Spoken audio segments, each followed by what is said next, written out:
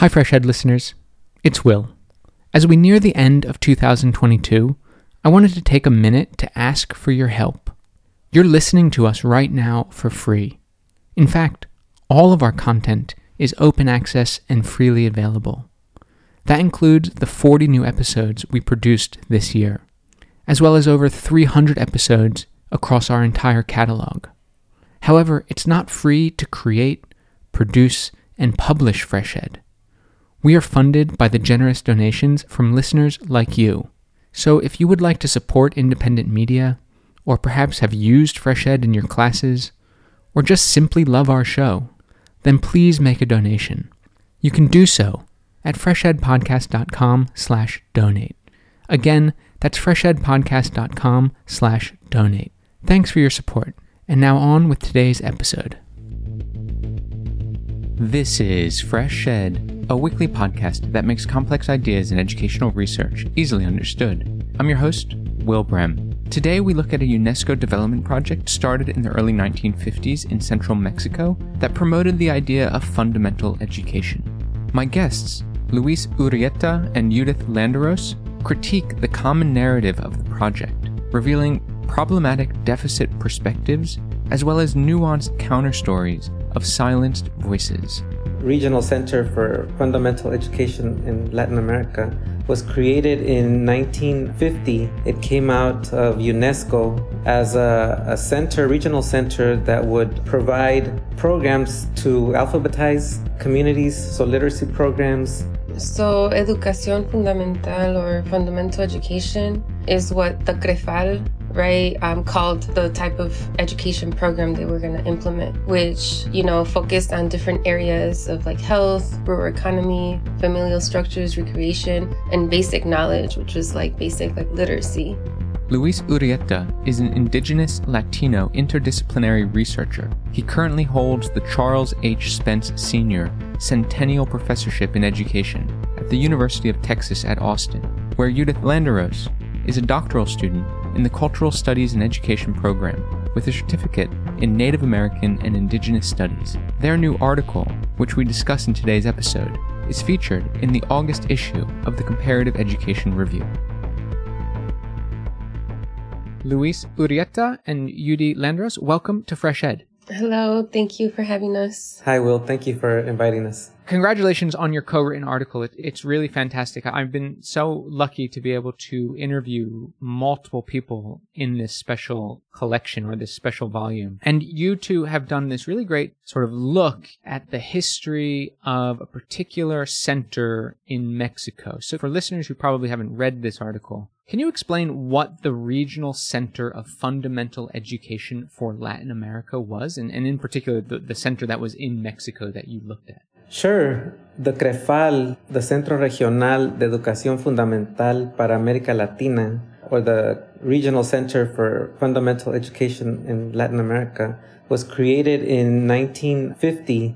It came out of UNESCO, the United Nations Educational, Scientific, and Cultural Organization, as a regional center that would provide programs to alphabetize communities, so literacy programs, to fight disease, to improve the use of technology in communities, and to elevate the socioeconomic levels of different regional, mostly rural communities throughout the world. Mexico solicited this center in 1950, and it was granted to Mexico, and it started in May of 1951 in Pátzcuaro, Michoacán. Okay, so UNESCO is sort of creating these centers. The Mexican government applies for one of these centers to be built. Who else was involved in these centers? So the literacy program or the disease prevention program, who were the actors involved that actually sort of enacted some of these programs? So there were many actors or many people, involved in the program from more of an administrative perspective, right? From a recruitment perspective of bringing in potential teachers and educators, assessment, folks who would do site visits, researchers from universities, particularly in the U.S., and those who oversaw the program in itself and those who developed the curriculum. So there were many actors and different moving pieces based on the archives, that we've looked at, as well as, the CREFAL history of how, they tell their own story. It's quite interesting. I mean, the idea that you went back and actually looked at all these documents. Where were these documents? Like, what archives exist that house documents from the 1950s? The CREFAL has a fairly extensive archive. They kept meticulous notes about. A lot of them were handwritten. They have an extensive iconographic archive with photographs, a lot of them undated and, without locations. So it's fairly unorganized. I happened to stumble upon it during my field work in the community of San Miguel Nocutzepo, which is the focal community in this article. During a Fulbright year that I was there between 2009 and 2010, I heard a lot about the CREFAL from community members. And so I went into the actual center, to the library, and I met some of the folks there, in particular, Sandra Piñón Guia, who then allowed me access to the archive and was very helpful in finding for me a lot of the archive materials related to the community of San Miguel Nocutzepo. But even looking through the iconographic, images, a lot of them are numbered. But again, the contextualization of a lot of the archive is not there. So a lot of it was piecing together the information that I had just on our own, later with Judith's very important help in this project as well. I mean, what a find to come across this archive. I mean, frustrating because it's not, it's sort of unprocessed, let's say, and there's a lot of gaps, but I mean, just an amazing sort of find in a way. So obviously the center itself as a physical entity still exists, and the library, and so perhaps there's still sort of a geographic imprint on these different communities or on this particular community. How long did the project actually run for? Well, there were different phases. That's something to, mention, that there were different phases of the program. And as they were, because this was an experimental, program, right? Like, it's even quoted like that in some articles I've written about it. But with the different phases, there were different goals. So that's something that, it's important to mention. And as far as the years, I think Dr. Rita can say more about that, but definitely right now it's in the fourth phase or the last phase of its current state. But when it started, it was with the idea of implementing fundamental education with these different areas. And then it started just focusing more on literacy, and just adult literacy. So the center itself, CREFAL, is still ongoing to this day?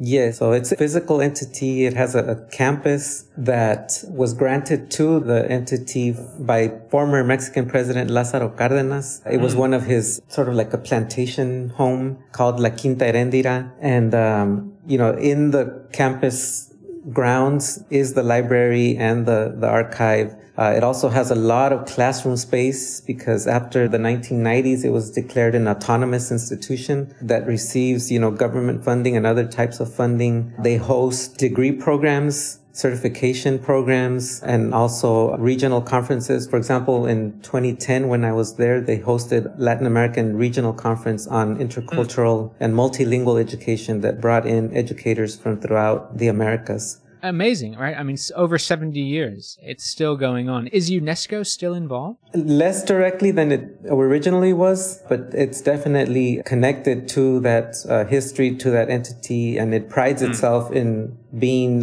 one of its institutions that was created from it. It started, you said, in the 1950s, early 1950s, 1951 exactly. Was this connected to sort of Cold War movements happening in the world at that time? It was definitely connected to movements, right? UNESCO was created in 1945, right after World War II, in the UK by, the UK and the US and China and other countries that were part of the Western Allies. It was created to promote world peace, promote education programs, to promote cultural programs, communication, international communication. A lot of it was geared toward countries that were considered to be underdeveloped and were at risk of becoming more influenced by the Soviet Union and the Soviet bloc. And so it was a way of promoting Western capitalist ideals and safeguarding particular regions of the world that were potentially vulnerable to communist and socialist influence. It's quite interesting, and I guess Mexico, at least from the US's point of view, was sort of an area close to home that needed to, secure its borders in a way from that communist threat. So, quote unquote communist threat. It's an interesting history, and I'm sure there's other examples where UNESCO was involved in similar sort of projects. Before we really dig into the project itself, I guess we have to sort of think through what this notion of fundamental education is. To be honest, I don't think I've ever come across that before. What is fundamental education, at least as defined by UNESCO back in the 1950s? So, educación fundamental or fundamental education is what the CREFAL, right, called the type of education program they were going to implement, which, focused on different areas of like health, rural economy, familial structures, recreation, and basic knowledge, which was like basic like literacy. And those were all the different components of fundamental education, with the purposes, again, to promote the development of the individual, the, socioeconomic, development of communities, because communities were seeing that there was like some kind of problem, right? That there were all these issues going on and they needed to be fixed. And it was done from fundamental education is grounded from this perspective of like objective understandings, right, of learning, or what success is. And also, that people's lives would improve once they have something that they don't have, right? Because they're seen as like missing these aspects in their life. That's what we, brought in deficit, right? Thinking about the communities, right, that they were approaching with fundamental education. So fundamental education was going to like fill the gaps that this community didn't have. It was providing something that was in deficit. The assumed gaps that UNESCO and whoever the partners were assumed to exist. And if I may add, Mexico also had a vested interest in creating this center because it was still trying to promote its post-revolutionary sort of nationalist programs. When we think of Mexico, we think a lot of times from, foreign perspective, we think of it as a very homogenous country, right? Mm-hmm. But it really has a lot of regional diversity in terms of indigenous communities and indigenous cultures.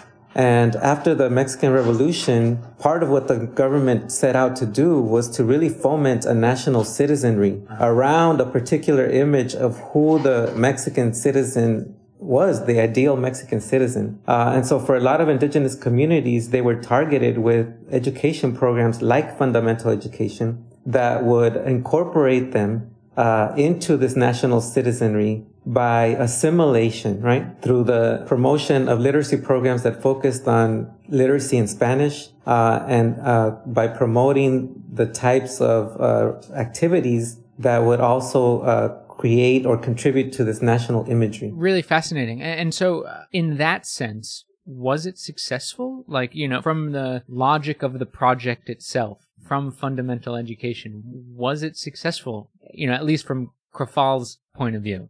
I mean, from CREFAL's point of view, following like the scientific method, right? And just having these pre-assessments and then having post-assessments and then seeing the improvements, in the community and the changes, like, yes, there is success because now they have access, or things were brought in that they didn't have or didn't know about, were not aware about. So there is that idea of success and that it contributed, to the, development of the community. And some of it includes like bringing in like fertilizers, right? Synthetic fertilizers in order to make sure that they grow more crops and have more production so they can sell more, or bringing in certain animals again, right? For economic reasons. And obviously there are ways that it was successful, right? That it continues to help, but there's just the approach of it too. I think it's something to, be critical about and question, as well as like different like fishing techniques, right? And how Western, I guess, or introduced technologies didn't come in with the idea of how to like integrate the technologies that exist in the community with those that are brought.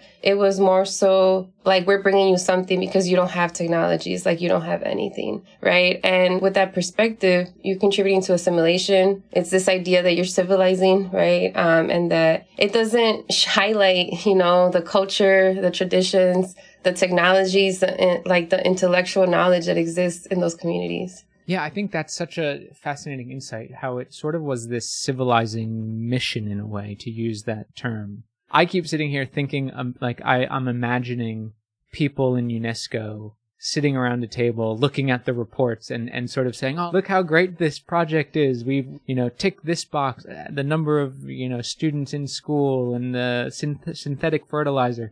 I can imagine people doing that because, I think it still sort of happens to this day. But yet you're sort of bringing up that there was actually a level of, in a way, violence with what was actually going on in some of these communities that has a particular history and isn't reflected. That history isn't being reflected potentially in some of the sort of official history that we might know about.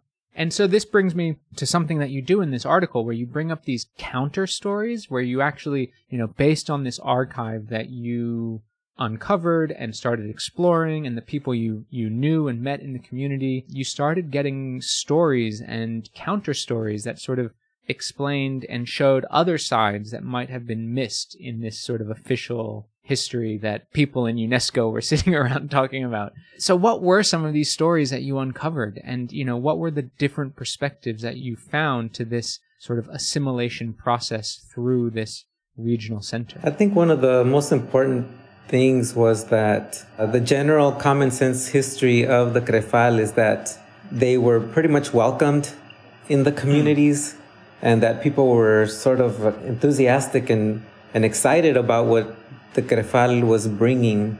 And, some of the elders in the community that I spoke to shared that there was actually some resistance and apprehension to allowing the CREFAL, we call them core members, right? But the people who participated in this organization to enter the communities. A lot of the communities were very protective of letting outsiders in, of sharing their traditional knowledge fully, and of allowing, projects to just be created that for which it wasn't fully understood what the benefits of those projects would be.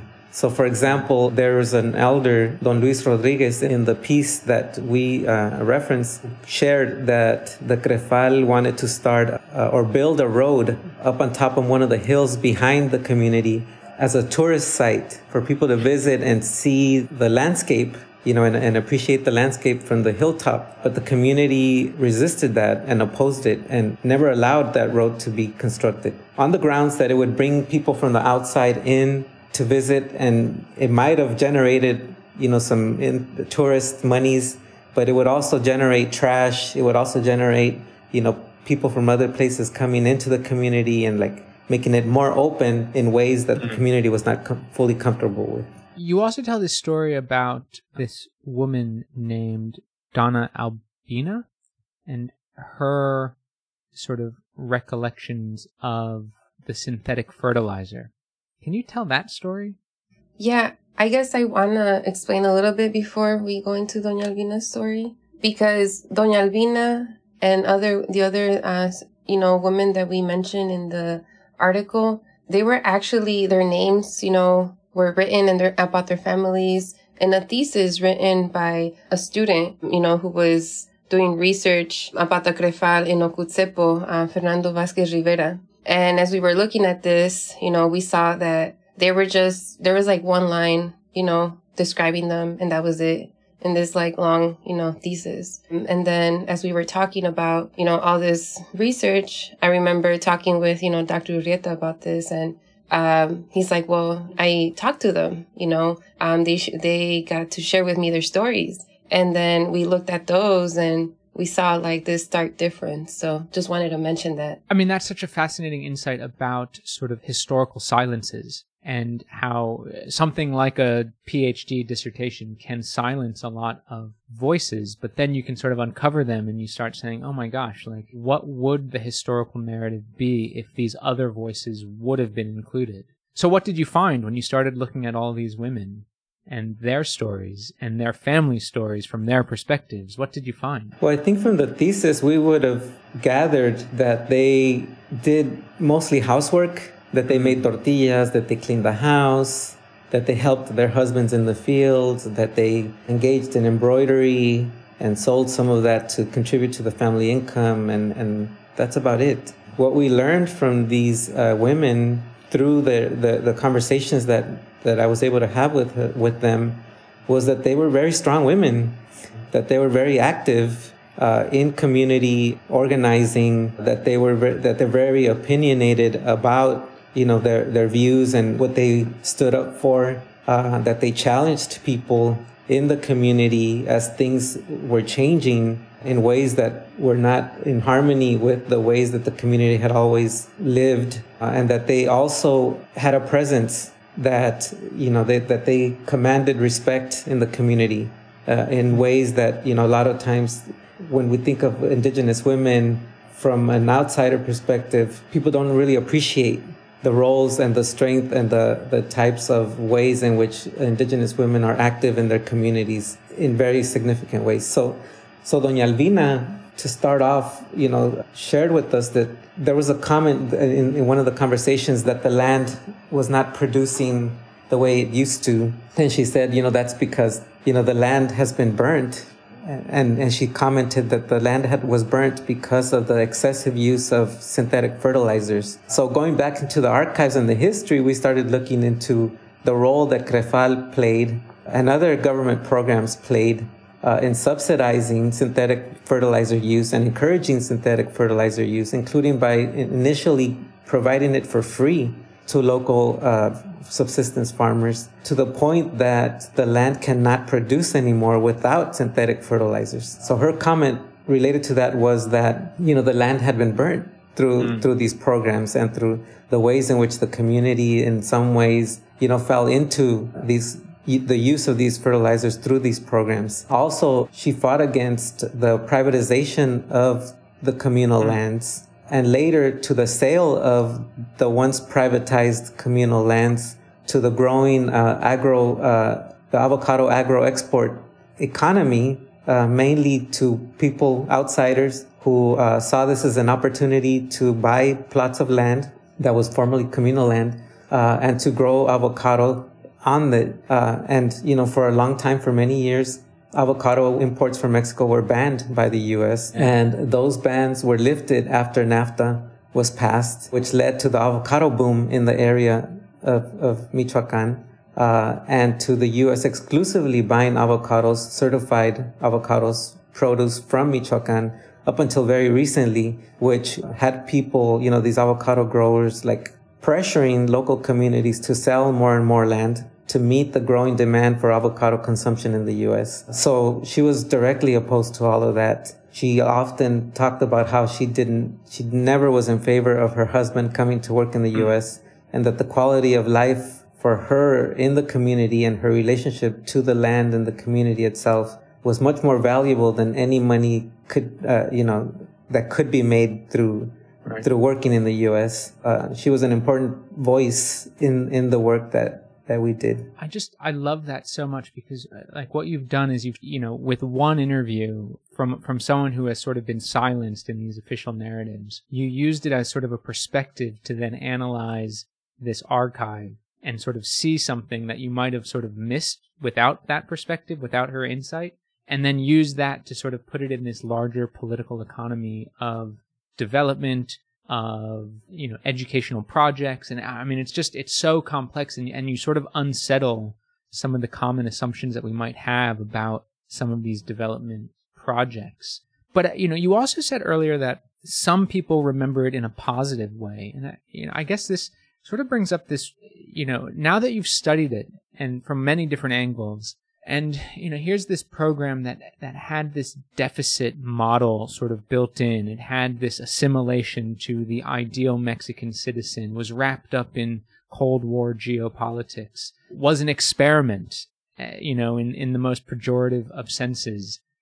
On the whole, now that you've looked at this from so many different angles with voices that weren't present previously, how do you manage that tension of both good and bad potentially coming out of such a big program that to this day is still going on? To speak on some of the positive things, or the things that, the community sees as, the positive impact part of your question, bringing in other, clean water, right? Having access to clean water.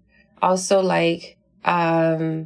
access to other medical technologies, right? Because not to say that, what is in the community or what was in the community before CREFAL wasn't a way, you know, for people to take care of themselves and heal themselves, right? But like even having access to newer technologies or learning about it, you know, that was another, like a positive thing.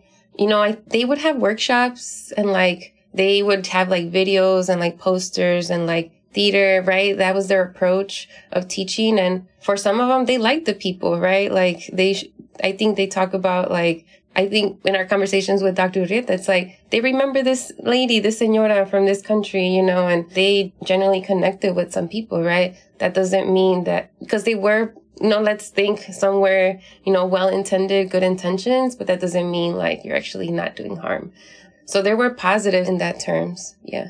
With any institution, with anything, I think that we need to have nuance. We need to add complexity. You know, stories are not always clean, right? And without that complexity, without that nuance, I think we don't get a full picture. The picture that we get from the CREFAL is that, you know, these communities and these community members were not exploiting their resources to the full potential. They were not fully, you know, making use of what they had. They could have had better living conditions if they only knew how to do this or if they only knew how to do that. And I think that that's not the full picture, right? I mean, the full picture of these communities and the nuance that we're trying to add is related to a lot of indigenous communities have survived and thrived well despite centuries of colonialism, right? And then changing forms of colonialism with the nation building projects,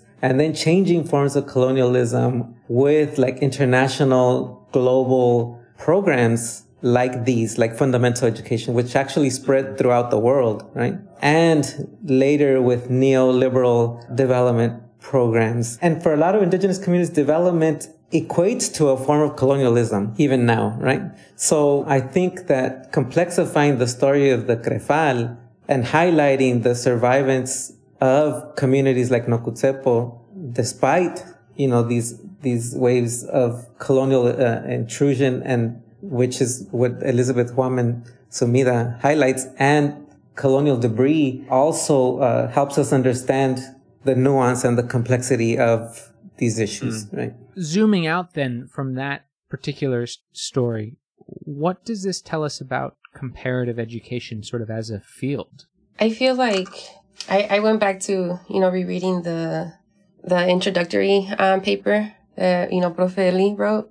And in there, there was a part where I was like, I stopped and I was like, yes, this is it. Because there has been research, right? Like, what's the purpose of all this, right? And she talks about how, like, research has been done, right? That has written about communities from not their perspective, who has, you know, done the whole colonial gaze and all of that.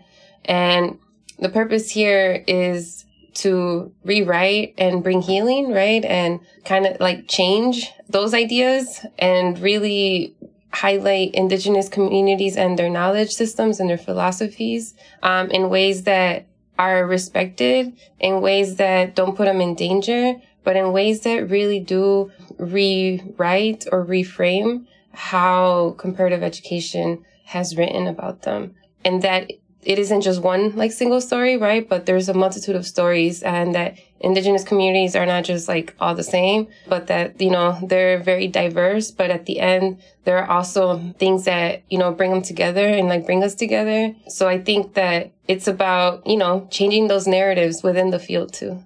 Well, the academy itself is a product of colonialism. The production of knowledge in the Western academy is not innocent.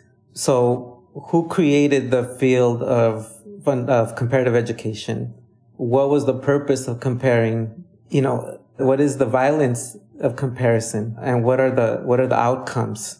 So who benefits from this? And I think all of that needs to be brought to light. All of that needs to be examined, because, like I said, you know, there's an inherent violence in the production of knowledge, because it's not the communities, like Judith said, that are being consulted. It's not the community's ultimate benefit that's at stake here. So even as simple as like walking away with a degree, making a career, reaping the benefits and the privileges of what that means for individuals and for institutions needs to be questioned. Luis Urrieta and Judith Landeros, thank you so much for joining FreshEd. Congratulations on your article. Really fascinating, and I think it points to big directions that the field really needs to go in and sort of look at these counter stories and histories and bring out these silent voices to rethink what our history was and where we're going. So thank you so much. Thank you. Thank you. Luis Urrieta is a professor at the University of Texas at Austin, where Judith Landeros is a doctoral student. Their new article can be found in the Comparative Education Review. A transcript of today's interview with a selection of resources for further exploration can be found at freshedpodcast.com. Please note that opinions expressed on FreshEd are solely those of the host or the guest interviewed, not FreshEd, which takes no institutional position. If you've liked what you've heard today, please rate us wherever you listen to podcasts. Reviews really do help. FreshEd's team includes Sherry Yang, Fatih Akhtas, Obafemi Ongunle, Dian Jiang, Annabella Afroboteng, Anya Lin, Phyllis Che Mensa, and Jose Neto. Original music for FreshEd was created by Digital Primate. FreshEd is an independently run podcast without advertisements and is made possible by the support of the Open Society Foundations, the UCL Institute of Education, NORAG, the ShockDev Family Fund, and listeners like you. Please consider donating to FreshEd by visiting freshedpodcast.com/donate. Thanks for listening. I'm Will Brehm, and I'll be back next week.